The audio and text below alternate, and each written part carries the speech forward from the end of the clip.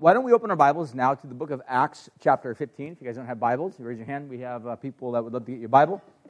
We have been in a series throughout the book of Acts for quite some time. We took a few weeks off throughout the end of November, all the way throughout the end of the year, and we're getting back into the book of Acts. And it's the story of the early church moving forth in and around the world. Christianity started off, obviously, as this community of people that were basically birthed out of the Holy Land, a.k.a. Jerusalem. And as the faith began to grow, as people began to go out, as oftentimes aided by external persecution and challenges and difficulties, this faith that was once kind of nurtured and cradled within Jerusalem began to expand and go over all around the world. Into parts of Greece and Asia Minor, which would be like modern-day Turkey, throughout Rome, all around the ancient known world. In fact, today, if you look on a map and try to go, Wikipedia, you'd see that Christianity is not really isolated to one particular country. It's literally all around the entire world. And that's kind of shocking because it really truly is a universal relationship with God, a universal religion, if you want to think of it in that context, that God has taken this thing global. It's not necessarily isolated one part of the world. It's all around the world. It is truly universal in that sense. And this is really the story. It's a chronicle of this story. It's written by a guy by the name of Luke, and we've been just kind of following along and making notes and comments upon what Luke has narrated for us with regard to the story. Now, Acts chapter 15 is unique. It is somewhat of a pivot point in the entire book because it now begins to deal with controversy.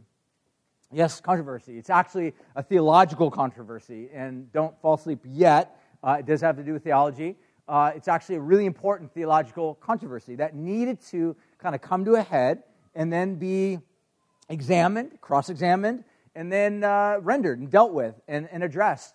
And that's what we see is kind of the story of this controversy actually being addressed. And so what we'll do this morning is we'll just look at two specific things. We'll look at really the first 11 verses of chapter 15. And I titled this morning, Controversy and Clarification, kind of super, not super creative, but there you go. It's about the controversy that arises, and it's also about the clarification that then follows after the controversy. So I'm going to read, and I'll pray, and then we'll get to work, taking a look at what is the controversy, and then really, more importantly, what is the clarification?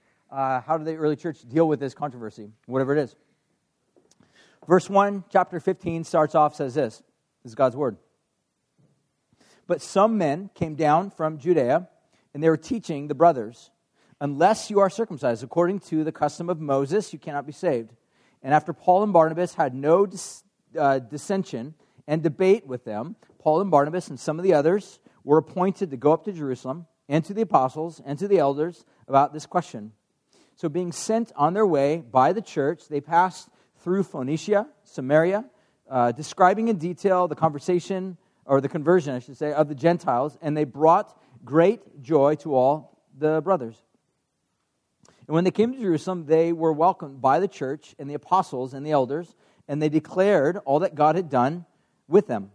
But some of the brothers, or some of the believers who had belonged to the party of the Pharisees, they rose up and they said, it is necessary to circumcise them and to order them to keep the law of Moses. The apostles and the elders were gathered together to consider this matter, and after there had been much debate, Peter then finally stood up and he said, brothers, you know that from the early days God had made a choice among you, that by my mouth the Gentiles should hear the word of the gospel and believe. And God, who knows the heart, bore witness to them by giving them the Holy Spirit, just as he did to us.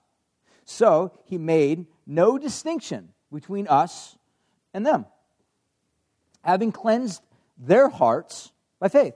Now therefore, why are you putting God to the test by placing a yoke on the neck of the disciples that neither our fathers nor have been able to bear, nor we? But we believe that we will be saved through the grace of our Lord Jesus Christ, just as they will. Let me pray. God, this is your word, and we want our hearts to respond rightly to your word. So God, give us eyes that don't just simply see but perceive. God, give us hearts that are quick to want to align our lives with your heart. God, if there are areas where we are out of sync with the way that you've designed the world to be, God, we want to synchronize our hearts with you. We want to trust you. We want to be in agreement with you. We want to say, yes, Lord, to you. So, God, we commit this time in your hands, and we pray that you would help us to learn and grow and ultimately to be transformed. So we pray and ask all these things in Jesus' name. Amen. So I was thinking about this, that chapter 15 is a really, really rich meal. It's really dense. It's really full. It's really filling. And I was thinking, like, not all meals are created equally, just like not all hamburgers are created equally. Like, a Eureka Burger is vastly different than Habit. Habit's really good, all right? Which one's better, Habit or In-N-Out? Anybody? Habit Burger, In-N-Out? Habit, In-N-Out? All right, it's a debate. We'll just let you guys duke it out. But the reality is, not all meals are created equal. I mean, there are some meals that when you sit down, you just want to savor it. You don't want to rush through it. You want to enjoy it. I was thinking about this meal that I had with my family a couple weeks ago. There's this great restaurant down in South County called Ember. If you've never heard of it, never been to it, it's fantastic. And if you are ever looking to give me cards, like I like Ember. I'm just kidding. It's a shameless plug. But it's one of our favorite restaurants. And everything on the menu there is fantastic. And you don't eat through it quickly. You just savor it. You enjoy it. That's different than when you go to Habit. You shove it in your face. You eat, or Chipotle. You just imbibe it fast, quickly. This passage is dense. It's rich. It's filled with lots of intense flavors and textures. And reality of this passage is really intense. There's a lot here, and that's one of the reasons why I only wanted to kind of look at 11 verses as we kind of go in. It's going to take us several weeks to go through this because of its richness, its density. And I think if we just give our hearts and our minds to this, we'll be rewarded by it. There's a lot of truth, a lot of information, a lot of wealth of wisdom. I think the author of this book is wanting to impart to us. If we listen, we hear, we can be transformed, changed, truly changed. So with that being said, what I want to look at here this morning are just two specific things, like kind of a 2-point message. One, we'll just take a look at the controversy, like try to really wrap our minds around like what was really going on. And whatever it was so intense that it actually threatened to destroy this early movement. So a lot of times we think about the early church as being like full of love and everybody cared about each other and sold their goods to give away to the poor, and there was that going on. But also at the same time, there were situations and teachings and contexts and circumstances that were happening that actually threatened to totally destroy this thing. I'll give you an example. That if the way that this thing was brewing, if it was not dealt with rightly, in other words, if it was allowed to go the way that it was intending to go in verse 1, what that would mean for the landscape of Christianity would look vastly different. Let me give you an example. If what was being stated in verse 1 and later on, I think verse 5, something like that, what these Pharisees or religious people were saying, thus they were saying, like, you've got to be circumcised in order to be saved. What that would look like is our churches in America, 2,000 years later, would look vastly different. So if you were to come to Calvary Slow, you'd be like, I want to get saved. Like, what we would do is we would not take you in the back room for prayer. We would take you in the back room, if you're a dude, to circumcise you. Like that's what it would look like. If you want to get saved, here's the knife. Just pray the prayer, accept Jesus in your heart, and pastor, so-and-so will circumcise you. Because I won't do that. I don't like blood. But the fact of the matter is that Christianity would look vastly different. And by the way, here's the handbook of all 613 rules for you to follow and live.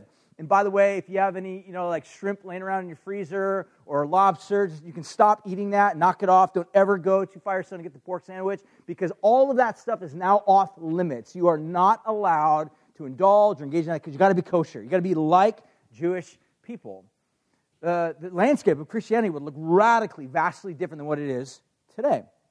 Now, that being said, again, what is the controversy? Let's try to understand, wrap our minds around this. So I think there's two passages that kind of give us a strong indication as to what was actually going on. Now, this is going to require just a little bit of background because for some of us, this might be a little bit foreign in terms of some of these words that are going to be used here. But verse 1, it says this, some came teaching.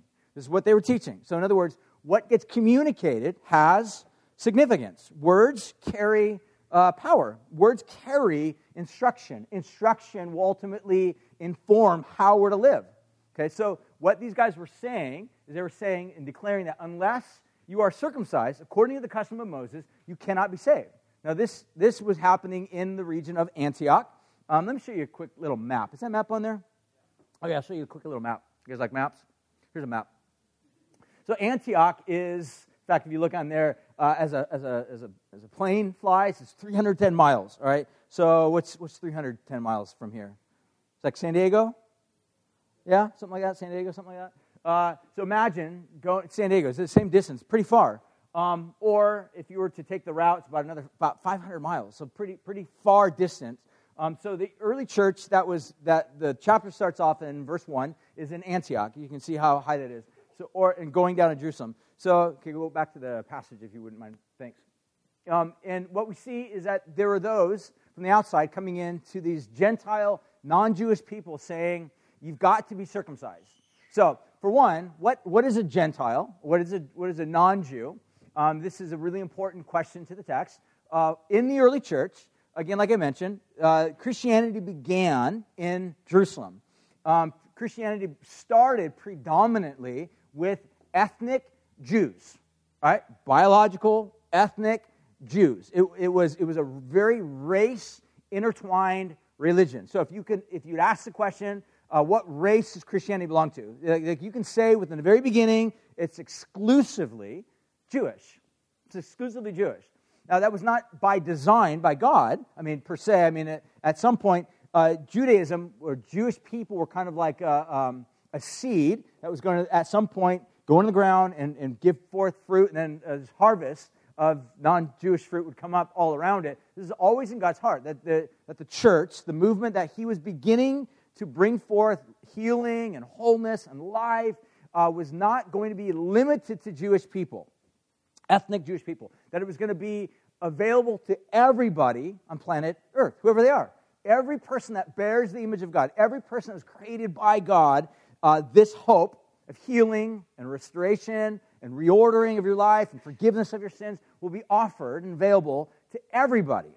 But Christianity started off exclusively within a Jewish context. So, what you see here is that these people that were part of the Jewish religion were saying that this movement that started off exclusively Jewish needs to remain traditionally, culturally, exclusively Jewish, which means that non-Jews need to adopt Jewish customs and cultures. And one of those Jewish customs and cultures is circumcision. So, in short, circumcision is it's an act against the male body that is intended to kind of create some form of a mark in the flesh of another human being.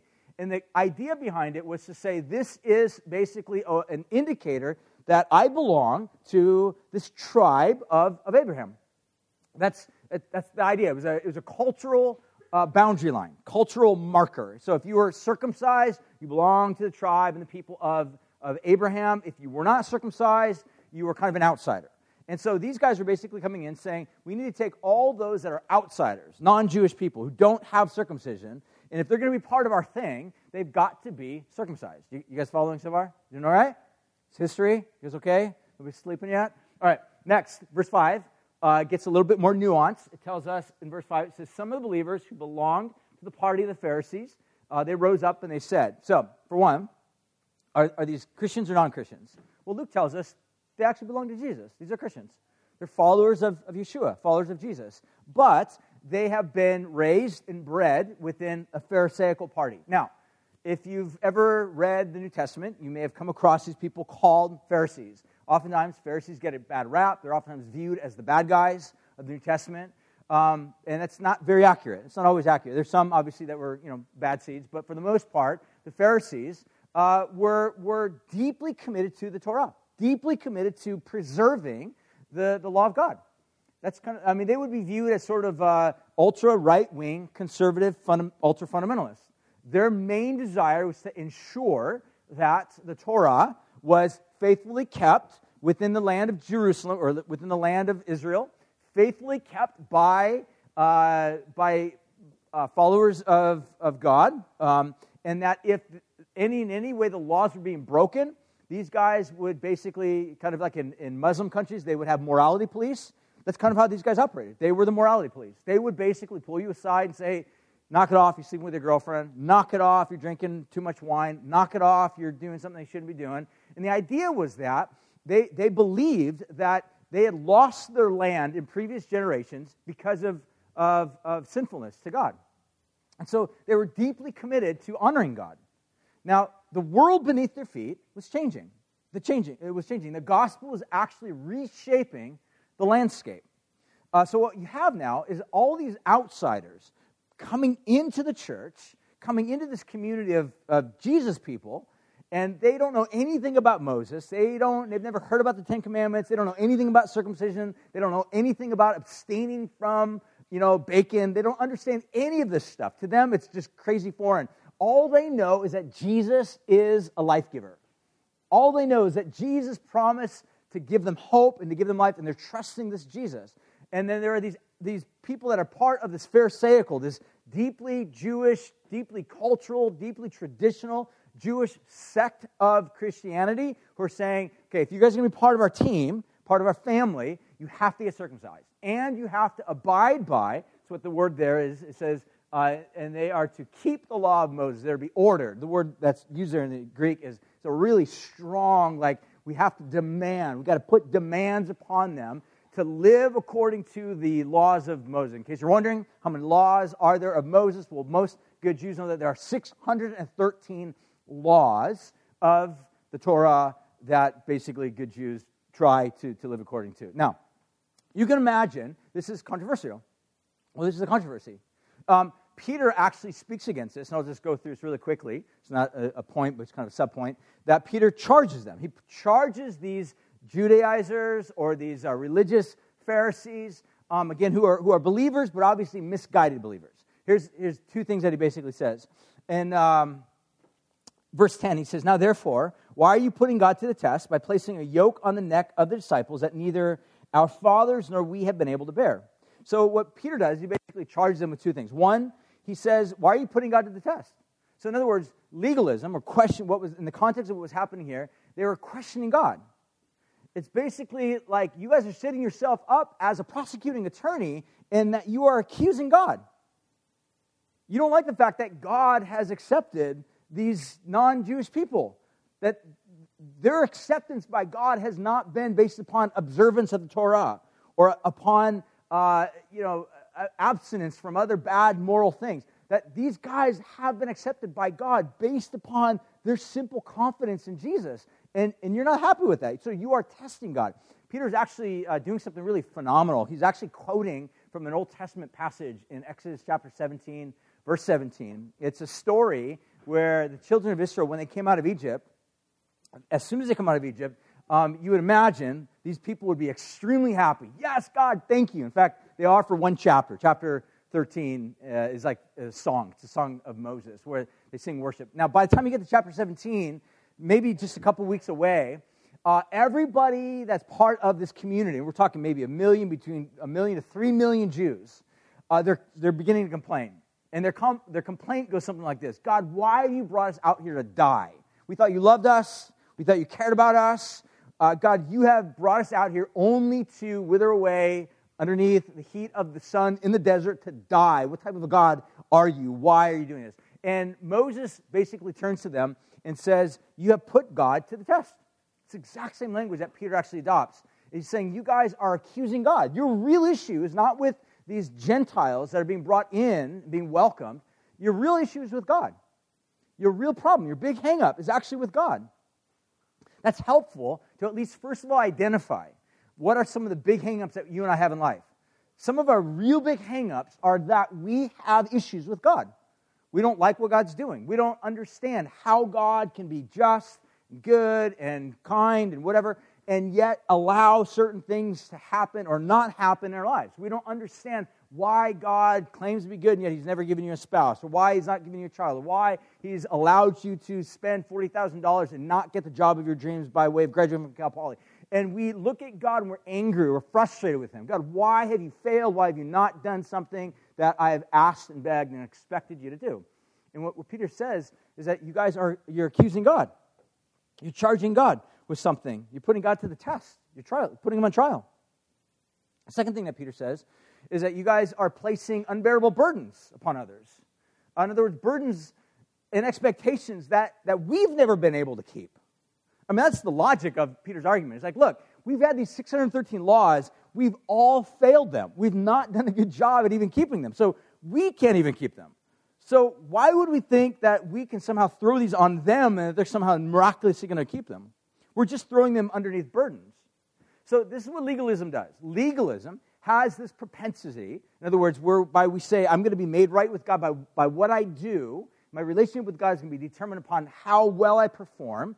And what we basically do is we are questioning God. And secondly, we're putting burdens on other people. Maybe some of you have been a part of a church or church community or small group where it's been led by maybe a very charismatic figure, a person who's got a lot of power and strength and energy, maybe even a lot of zeal, and they are oftentimes mounting all sorts of burdens upon you. You need to go out and share the gospel every week, and you got to read your Bible every single day, and you got to keep a journal, and you got to burn all your secular music because it's evil, and only listen to K-Live, and you got to do all these things. And if you don't do these things, we have the ability to question whether or not you really are right with God. And again, obviously, lists are bigger and smaller depending upon what type of group. Now, are there lists and are there things that we should live according to? Again, that's a whole other subject and conversation we can have, which we will have and as the chapter goes on. But what I would just suggest is that there's a tendency to put burdens, oppressive burdens upon other people. And that's what legalism does. When you walk away, and rather than feeling a sense of relief and yes, and life, and taking a deep breath and just living because Jesus set you free, that's different than walking away and saying, gosh, I'm a failure. I've not been a good Christian. I don't measure up. I don't do what I should do. Look, guilt and shame has an ability to manipulate you, but it never motivates you. It's a horrible motivator. It will never motivate you out of deep joy and delight to do good.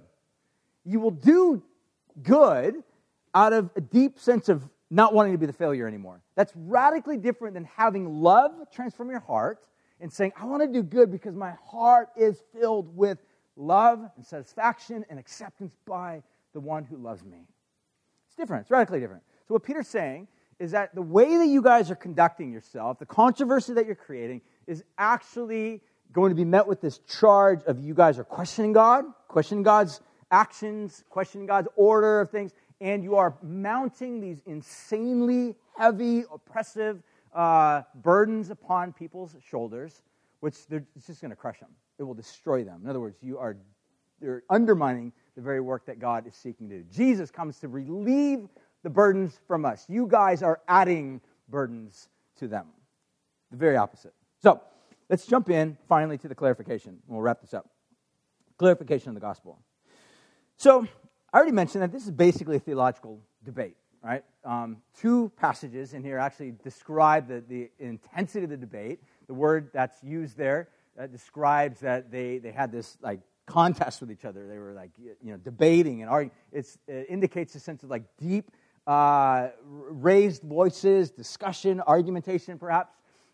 So we see this clarification coming out of it. It is no doubt a theological debate, but it is a theological debate that actually has to do with the question of truth. Where does truth come from? And this is a really important thing to think about and consider.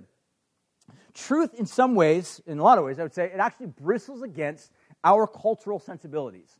And what I mean by that is the concept of having truth, this external reality, come upon me and influence me to live a certain way or to think a certain way, has a tendency that kind of bristles against my American individualism. That says, I can do anything I want, I can live any way that I want, and typically what I use to gauge what's right or wrong in my life is lined up with this concept of does it make me feel good. In other words, the criteria that, for the most part, good Americans live by is, does it make me happy? Does it make me feel good? Do I come alive with regard to indulging, engaging in this? Am I being true to my truest self?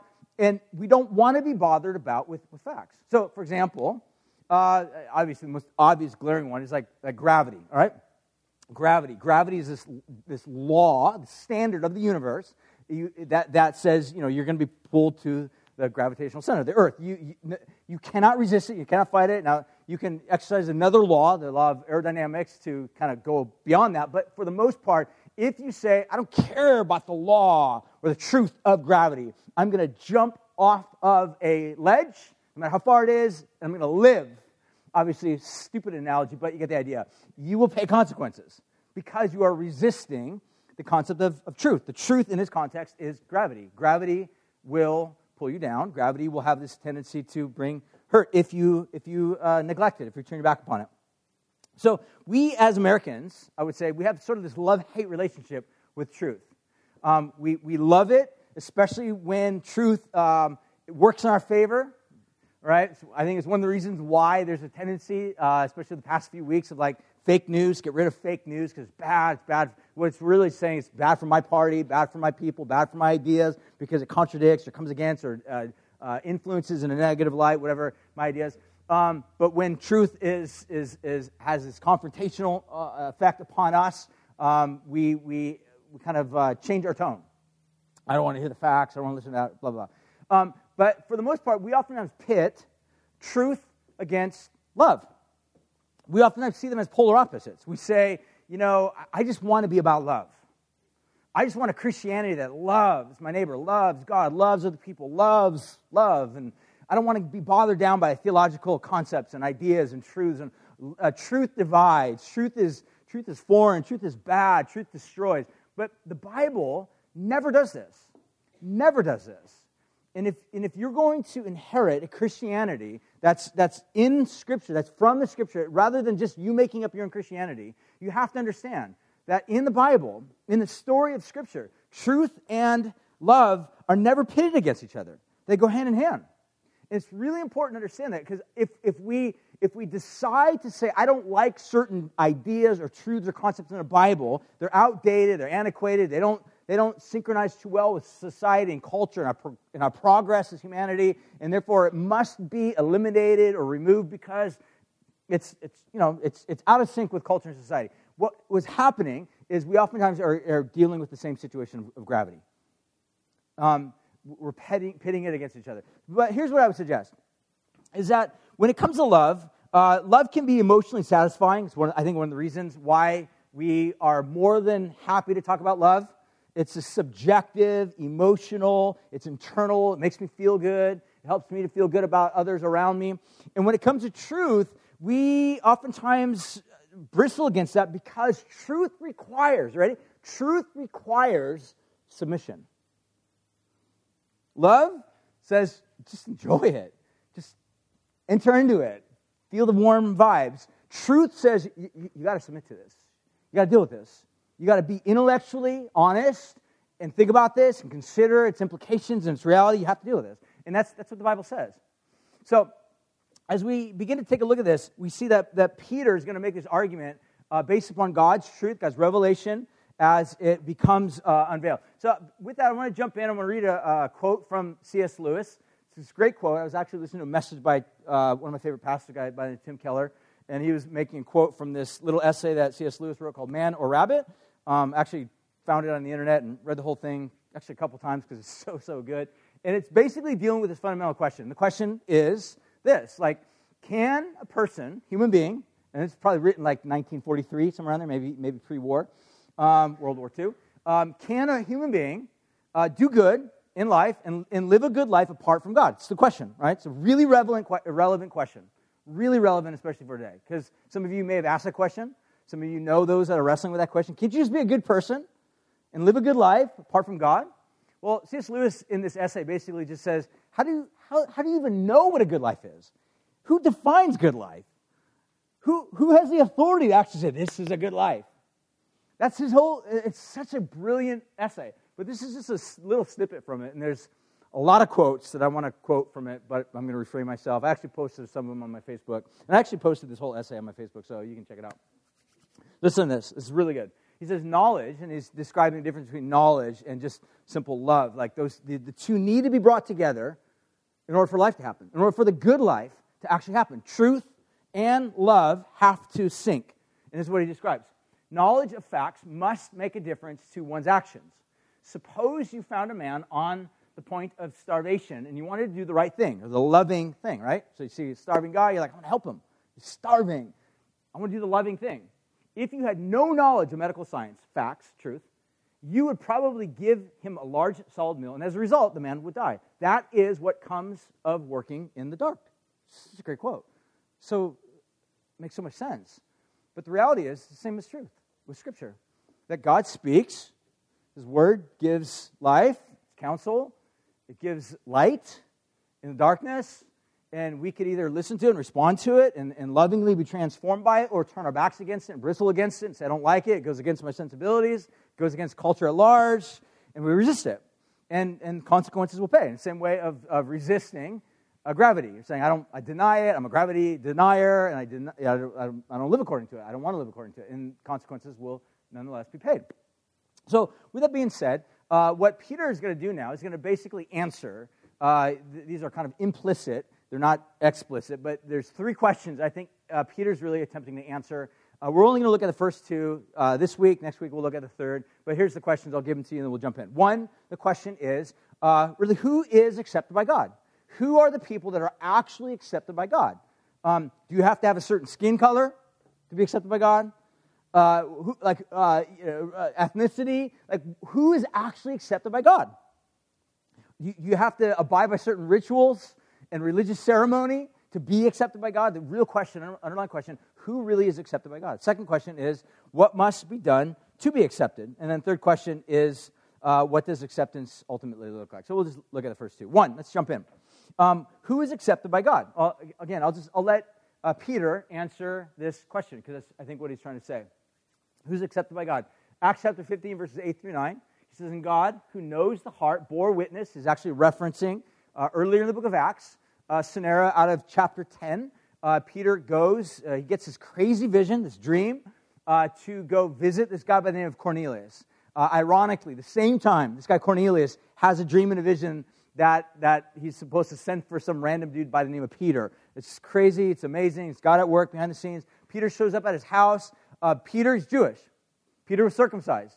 Peter did not eat pork sandwiches. Peter did not eat bacon. Peter lived a very good, kosher lifestyle. He shows up at the house of this Gentile, non-Jewish guy, and Peter's like, look, you know that good Jews don't typically come walking into the house of a Gentile. You are not like me. You are culturally different than me. We don't have associations with you, but God showed me that I'm supposed to come in. All right, if you're Cornelius, you're like, thanks. Like, so you basically just called me trash. Now you're going to come to my house. Okay, thanks. But the fact of the matter is, he comes in, and this miracle happens. This guy Cornelius receives Jesus, and he receives the Holy Spirit. We'll talk more about that next week. And what happens is his life is transformed. Peter's blown away because the very same gift that Peter and all these other Jewish people received, now these non-Jewish, alienated, marginalized, unaccepted people have been apparently accepted. They've been welcomed. God did something that was beyond them to indicate the fact that He actually accepted them. He says, and then he's referring to this in Acts 15. He says, and God, who knows the heart, bore witness to them, these Gentiles, foreigners, by giving them the Holy Spirit just as He did to us. And He made no distinction between us and them. It's really fascinating. This actually plays into many other New Testament teachings and ideas that, like, Paul will pick up on this and he'll say there's no distinction or no male or female. It's not that maleness or femaleness does not matter, because it absolutely does. But what he's saying is that your acceptance in this family, in this community, is not based upon your genetics. It's not based upon your body type. It's not based upon your religious background. It's based upon something entirely other than that. And this is extremely good news, because this is a culture that alienated lots of people. So it's, in that light, it's just like our culture. But this is what Peter's saying. He's describing that this gospel, this acceptance, is for all. And then Romans 10, verse 13, Paul would later write about this, and he would say this, Whosoever, it's a great word out of the King James Bible. Whosoever shall call upon the name of the Lord shall be saved. So who's it for? Whosoever. Who's welcomed? Whosoever. What if my skin color is different? It's whosoever. It's not based upon the color of your skin. It's not based upon any types of ideas. Now, the fact of the matter is, when we come, God then begins to transform and change us, and that's a whole other subject we'll touch on in the weeks to come. But at the beginning of the gate, it's open to anybody. No one is excluded. All are called and welcomed and invited to come into this family that God bids. He calls. Whosoever will come. So, who is accepted in the context of this passage? Gentiles. Gentiles are accepted. And this is shocking. This is absolutely shocking to see, to read. You know, one other final thing. At the end of Romans, Paul is finishing up this letter, and he lists, I don't know, some 20, 23, 26 people that are friends, right? So he's writing a letter. At the end of the letter, if you write a letter to a bunch of people living in a house church, whatever, connected to a house church, you're going to finish and say, say hi to Bob and say hi to Jim and say hi to, give them a greeting and make sure that they bring my food next time and make sure that, they're doing good and treating their family well. That's what Paul does at the end of these letters. At the end of Romans, he writes, and almost half of the list of people that he lists are women. You realize how radically countercultural this is? What Paul is doing is he's raising women to this level of dignity, which the culture did not dignify. Why? Because that's what the gospel does. It says all are welcome. All are invited to come. All are part of this thing. So, who is accepted? That's what we see in the context here. These Gentiles, which means those that are really, really, really far from God, as well as those that think that they're actually really, really close to God. Who is welcomed? All those that are super religious, as well as those who are totally irreligious. Who's accepted? Those that are rich in this world's good, and those that are totally impoverished by this world's definition. Like, it's open for all. So we see it's powerful, amazing. Second thing that we see in this idea of the clarification of the gospel is we see what must be done to be accepted. And this is where it gets kind of nuanced and really important. I just want to finish up some ideas with regard to looking at it. So, with that being said, there's a couple things to think about. Christianity, if you've been around Christianity for any length of time, you know that sometimes Christianity can be very tribalized, filled with tribes. I'll give you my personal story, my personal experience. So I got saved when I was around 16, almost 16 years old. I got saved at Calvary Chapel down in Costa Mesa. Great church, love it, it's amazing. Have a lot of amazing memories. But one of the things I discovered that when I first planted the church up here, I was 23 years old, and I'm much older than that now.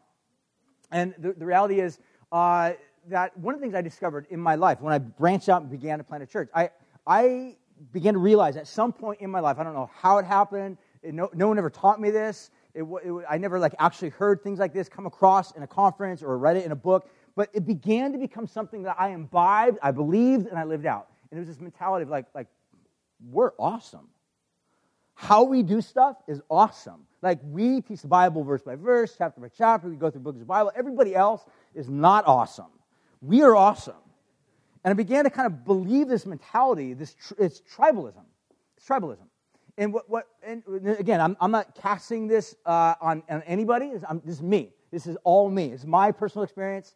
And so if you don't like it, it's my story. It's my experience. It's how I lived, how I felt. And at some point, God had to deal with me and show me that this is not an extension of the gospel. It's actually an extension of insecurities and me trying to justify my existence in my life on something other than Jesus. And it's damaging. It's destructive. The mentality, the idea, the concept behind it is actually destructive to the very purposes that God is seeking to bring about in this world. Okay, that's my story. But again, I just simply say this, that Christianity, it's not distinct to that tribe. I mean, lots of tribes, I think, have this tendency. And again, I see it and I talk to lots of people in various different types of denominations and tribes. And not that there's anything wrong with denominations or tribes. I don't think there's anything wrong with them. But when tribes or denominations become the main thing by which we use as the criteria to determine whether or not I should accept you or not accept you, then we can be certain that we have made an idol out of our methods. It's a word, I didn't coin this, but it's the idea of like methodolatry. We've created idolatry out of methods. We've made the methods by which we engage with the Bible, engage with other Christians, engage with God. We made that method the means by which I decide whether or not I accept you or I reject you. Because as long as your methods synchronize with my methods, I accept you. If you do the various things that I do, I'll accept you. You're part of my clan, my team, my brothers, my tribe. If you don't do the things that I do, if you don't live according to these things, if you don't have the same methods and standards that I have, then I reject you. I'm condescending upon you, for you, towards you. But the fact of the matter is that this is ubiquitous all around the world. And we see this all the time. It's part of the nature of human heart. And it's not part of the gospel. And it needs to be called out for what it is. So with that being said, really, what must be done to be accepted? I want to read a couple passages out of a book by a guy by the name of Dr. Richard Lovelace. He is actually a professor of church history at Gordon Conwell University and has some really amazing things to say. I'm just going to let him say these things because they're gold. They're so gold. And I'll make a couple comments and we'll wrap this up. You guys still doing okay? You guys all right? No one sleeping? All right, good. All right, here we go. Let's read this. And we'll come back to those passages at the end. So he says this: when the church had lost track of an important element in the saving work of Christ and was teaching that believers are justified not by faith but by being sanctified.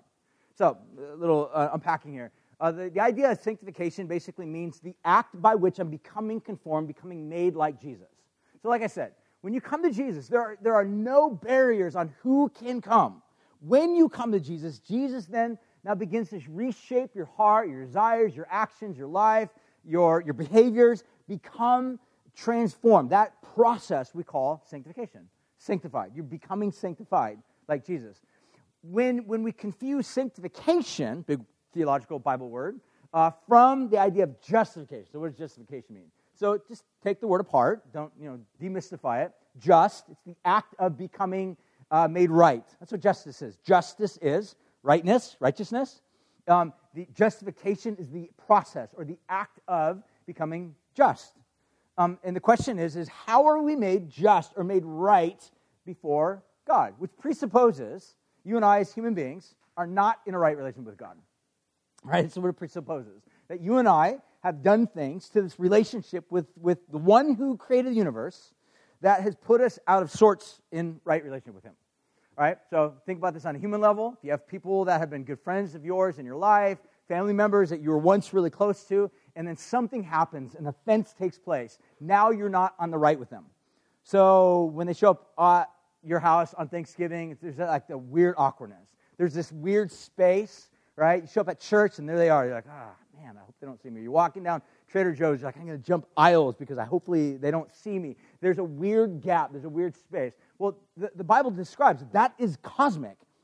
That's the way it is between you and I and God in our natural state, that there is this gap, this space between us and God. It has to do with the sense of offense.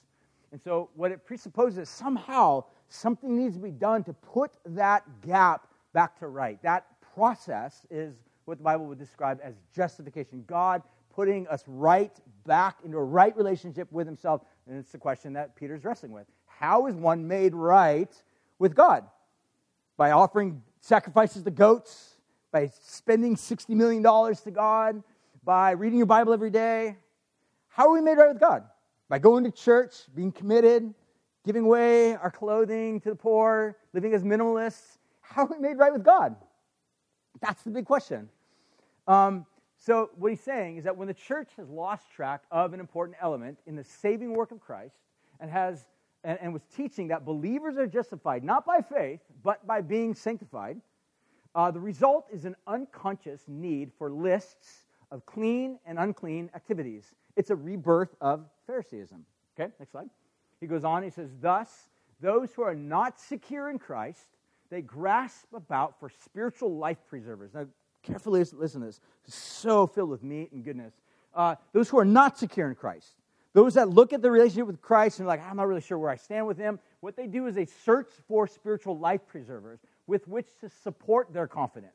And in their frantic search, they not only cling to the shreds of ability and righteousness they find in themselves, right? So they look at themselves and they're like, I'm so much better than them because I'm a minimalist and they are a constant consumer. Or I'm so much better than them because I read the King James Bible and they read like something like the New Living Translation. How dare they? We have this tendency to look at our actions and say, I'm way better than them. We do that all the time. And what he's saying is that we have this tendency to cling to these things. And then he says, not only cling to the shreds of ability and righteousness they find themselves, but they fix upon their race, their membership in a party, their familiar social patterns, their culture as a means of self-recommendation and justification. So in other words, what we're saying is that we look for anything that we can somehow cling to. It's like this life preserver that somehow if I cling to it tight enough, I will give myself a sense of buoyancy in the midst of a world where I feel like everything is sinking around me. You ever feel like that? The world's sinking. The world's going to hell in a handbasket. We've got to judge it. We've got to judge. Someone's got to judge it. Who's going to stand up for righteousness? I guess I will. Well, what's keeping you buoyant? What's keeping me buoyant is I'm part of this tribe. We do this. We read the Bible every day. I preach the gospel 6 times a week to people. I go to prayer meetings at 5:30 in the morning 3 times a week. I'm way better than the rest of Christianity that's going to hell. We're clinging to these things as a means of saying we're better than them. We're looking at our actions, our activities, or what he describes as our sanctification, and then using that as the means to say, look, I'm staying afloat. I'm buoyant. I'm justified. I'm alive. I'm living. And he goes on to say, the culture is put on as if it were an armor against self-doubt, but it becomes a mental straitjacket which cleaves to the flesh and can never be removed except through the comprehensive faith in the saving work of Christ. This is so good. Look, let me just say it this way. If you can get this will set you free. If you're the type of person that looks at everybody else that's not like you, and you are critical of them, you judge them, you're condescending, you're tribal, the only thing that will set you free is a comprehensive faith in the saving work of Christ. That's totally amen worthy. You guys don't say amen because you are too mellow, but I still love you because I don't judge you. I love you. Next slide. Once faith is exercised, this is really good. This is where it gets really good. Once faith is exercised, however, in a Christian is free to wear his culture like a comfortable suit of clothes. He can shift to other cultural clothing temporarily if he wishes to do so. And he is released to admire and appreciate the differing expressions of Christ shining out through other cultures. What we're saying is that when you have a comprehensive understanding of the saving work of Jesus, this actually liberates you to say, you know what? If you're somebody that has a tendency to be way more reserved in your faith and your expression of faith, in other words, you might be way more in line and league with like a Presbyterian community of faith-filled people. They have a tendency to want meaty, heady, theological, doctrinal, reformed flavors of expression of faith, and yet may not be very expressive. And if that's you, but if you have a tendency to focus on that, then you may be tempted to look at those that are way more Pentecostal or charismatic or way more expressive and look at them condescendingly. How dare they be so loose and crazy in their expression of faith? Don't they have any sense of reverence for God? Who are they? Who do they claim to be? And then others, on the other hand, could say that have this tendency to be very expressive in their faith. They're the type of people, if you go to the church, they're dancing, they're singing, they're moving, their bodies are swaying. When the music begins to play, they're into it. You can tell they're physically into it. And they have a tendency to maybe walk into a church that is way less expressive and look at it and be like, this place is dead. This place is dead. God is not at work here. Look, both examples are being critical. Both examples are in danger of, like I said, methodology, making an idol out of a method instead of looking at the comprehensive goodness of Christ, which allows for us to accept one another. You're using a method or an expression of faith as the criteria as to whether or not you will accept another person or reject another person. And this is exactly what Peter's addressing, is that, look, God accepted these Gentiles, not because they were Jewish, not because they were circumcised, Not because they ate kosher, because he loves them. And what Peter's arguing for is saying, if God accepted them, shouldn't we also do the same? Or do we have the right to sit here and be like, well, if God accepts them, I still don't have to? What Peter's saying is that if we choose that route, we are not living in consistency with how the universe is, meaning God has set things up to flourish and function and flow in his truth. That's what Peter's basically inviting us to really accept and understand. See, this is oftentimes how insidious this is, that it is possible to become overly focused on how you express faith or your method, which only serves to reveal really your lack of understanding of the faith you express. That's all it does.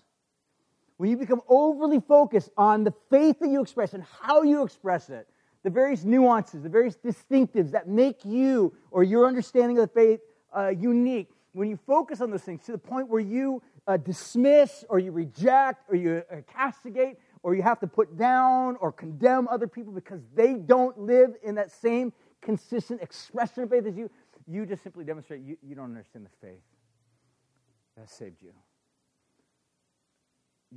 What you're curious is a comprehensive understanding of the faith, that you are accepted as you are, as broken, as dysfunctional, as jacked up, as dirty, as religious, as irreligious as you are in Christ. And God will change you, transform you. One final thing, and I want to read another little passage. In other words, it's possible to be more dependent upon the culture of being a Christian than upon Christ himself. Let me repeat that. It's possible to be more dependent upon the culture that you are creating within Christianity than upon Christ himself. I think that was what was happening within these Judaizers. They were coming and saying, we have to maintain the culture of circumcision and abiding by the law of Moses, and if we lose that, then we will lose something. So there was a deep dread of loss, and it's what led to this intensity in the argument, and in the final end, Peter just says, look, this is about Jesus. It's not about the culture that we've inherited or that we feel like we need to impart to the next generation. This is about Jesus. What is Jesus doing here now? Christ is the center of this entire thing. Let me read one final quote, and I'm done. We'll go back to those passages and we'll finish. Next quote is, okay, this is so good. This is like a freebie, but it's so good. Listen, ready? Only a fraction of the present body of professing Christians are solidly appropriating the justifying work of Christ in their lives. Only a fragment. This is an assessment. I think it's true. I've been a pastor for, 23, 24 years. I think it's true. I think, in other words, what this means is that in this community, there are some that you get it. You understand the beauty, the acceptance of Jesus. Others of you wrestle with it. It's kind of normal. It's natural. It happens. This is part of the there's no, you got to feel bad about this. It's not something to feel bad about. It's just the reality. It's oftentimes what we wrestle with. But he goes on to say, many have a theoretical commitment to this doctrine of salvation by grace through faith, but in their day-to-day existence, they rely on their sanctification for their justification. Meaning, you have a tendency to look at how well am I living for God? How good am I doing today? How much have I read my Bible in the past week? How much have I prayed? How many people have I shared the gospel with? And you look at your life and you determine your current status with God, if either it's good, really good, or really messed up and really bad, based upon your actions, your activities, your performance. Like it's all based upon your performance. Do you realize how unsettling that is? Okay, just keep listening. It's really good. You guys doing okay? All right. You want my sermon to be done? Anybody? Okay, good. Thank you. All right, I'm wrapping it up. Then he goes on and says, but in their day-to-day existence, they rely on their sanctification for their justification, drawing their assurance of acceptance with God from their sincerity, their past experience of conversion, the recent religious performance, or the relative infrequency of their conscious, willful disobedience. Few know enough to start each day with a thoroughgoing stand upon Luther's platform. Next slide. You are accepted. Looking outward in faith and claiming the holy alien righteousness of Christ as the only ground for acceptance. The idea of alien means it's foreign to you. It's outside of you. It's not in you. it's outside of you. It comes from God as a gift to you. And he goes on to say, he says, Christians who are no longer sure that God loves and accepts them in Jesus, apart from their present spiritual achievements, are subconsciously, radically insecure persons. So, pause, think about this. If there's a deep level of crippling insecurity in your life, does this shoe apply? Does it fit? Is this something that might describe you? Is it maybe that your deep insecurity in God, with God? I oftentimes have given this analogy before. Many times we have a tendency to think of God as this really angry, grumpy, frustrated, ticked off landlord that owns a slum, and we're squatters in his apartment complex. We know that we don't deserve or we don't belong there, but we're just, we're biding time until God finally just kicks us out. He says, I'm done with you. Get away. It's how we think about God. We're never secure. We would never go to his apartment for dinner. We would avoid him at all costs. It's deep-rooted insecurity. And what he's saying is that this deep-rooted insecurity oftentimes goes hand in hand with this reality that I'm oftentimes judging my current placement with God based upon how well I'm doing with God. And he says, their insecurity shows itself in pride, a fierce, defensive assertion of their own righteousness, and defensive criticism of others. They come naturally to hate other cultural styles and other races in order to bolster their own security and discharge their suppressed anger. So good. He's basically just saying that, look, these are actual relational elements that we use that oftentimes with other people are damaging, destructive. Because I think we'd all agree, obviously, that anger and judgment and all these things have a tendency, they're relationship breakers. And what he's saying is that these oftentimes come from the fact that we have deep insecurities about our relationship with God. We don't really know where we stand. And here's what Peter's saying, is that who is accepted? All. And Paul's word, whosoever. What must be done to be accepted? Let's go back to the passage that I have. What must be done? Verse 9. Peter puts it very concisely. He says, God cleansed their hearts by faith. He ends the passage in verse 11 by saying it's the gift of God. It's the grace of God. A gift is given by somebody and to be received by somebody. And how do we receive that? We accept it. That's what faith is. Faith is this trust in the one who is giving. So it really boils down to this question, do I trust this one? Is he trustworthy? It's not so much, yes, do I trust him, but really even more in an objective sense, is he actually trustworthy? Like, can I trust him? Is he dependable? Like, I should say, actually, unlike us, right? I try my hardest to be a man of my word, and I try as hard as I can to show up on time when I say I'm going to be on time. But I don't always do that, but the fact of the matter is God trustworthy? And how do we know they can be trusted? And this always brings us back to the cross, because what we see in Christ, in Jesus, on the cross, is we see this depiction, this God who has entered into our world. To kind of quote Keller one final time, he says this, that the gospel really is this, and I don't have a slide for it, but just listen to it. The gospel is this, that we are more sinful and flawed in ourselves than we ever dared believe, yet at the very same time we are more loved and accepted in Jesus Christ than you ever dared hope. All right? So let me unpack it one more time so you can listen carefully and bring it in to your heart and think about it and consider it. We are far more sinful and flawed in ourselves than we ever dare believe. So the question you might ask yourself, how flawed, how sinful, how jacked up, how messed up are you? The answer from Keller, at least, is you're way worse than you actually think you are. All right? If you don't believe that, ask your spouse, ask your roommate, ask someone that knows you really well, like a parent or your guardian or someone you've had a close relationship with, your child even. God forbid, ask your child, how jacked up am I, child? You're horrible. You're incorrigible. I hate being around you. And we are far worse than we can even imagine we are. And yet, the flip side of that coin is, he says, yet at the very same time you are more loved and accepted in Jesus Christ than you ever dared hope. So how loved are you? How much does God love you?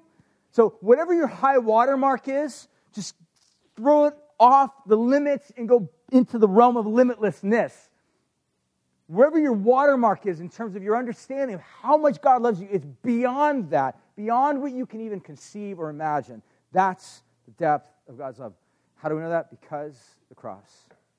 On the cross, we see love and truth coming together for a purpose.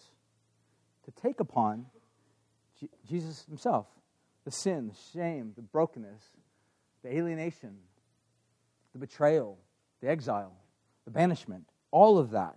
That's what the cross is, upon himself. All that we feel, all that we experience, because of our brokenness, because we've looked at the uppercase T truth of the universe and said, no, my truth, lowercase t, be done. We've looked at the good creator of the universe and said, no, let my will, my actions, my proclivities, my desires be what overrides all your will. And we've faced the consequences of gravity. We've fallen. We've become lost. We've been banished. We've been exiled. We feel and have felt the brokenness of our own sinfulness. And yet we have a God that says, I'm not going to leave you in that state. I will come into this world and I will take upon myself the fullness of the banishment, the brokenness, the sinfulness, the consequences. That is a God that has demonstrated what Paul said. He has demonstrated his love for us in that while we were yet in our sinful status, died for us. That's a God you can trust. The gospel is always about believing that, trusting that, letting your heart embrace that. So, I'm done. Why don't we all stand? Did someone clap? Sorry. I knew I went long. So, let's respond. And the worship team, come on up. And for some of us, it's about doing business with God. Because, look, for some of you guys, listen, some of the insecurities in your life with God may have to do with the fact that you are a Christian. You are genuinely transformed by God. But you are constantly trying to gauge whether or not you are right with God based upon what you're doing, your performance. You keep slipping back into the very same type of problem, controversy that plagued the early church. You need a comprehensive understanding of the grace of Christ. For others of you, maybe you're not a Christian. Maybe the real turmoil in your soul is the fact that you really are apart from God. You're far from God. Your sins, the Bible says, have actually separated you. And the invitation from God is always the same. Come, call upon the name of the Lord, and you will be saved. God will come and deliver and wash and cleanse and accept you for who you are in the context of where you are. But here's the great thing about this God is that he will transform you. He will give you new desires, give you a new heart, give you a new life, transform you to become the person that he created you to be.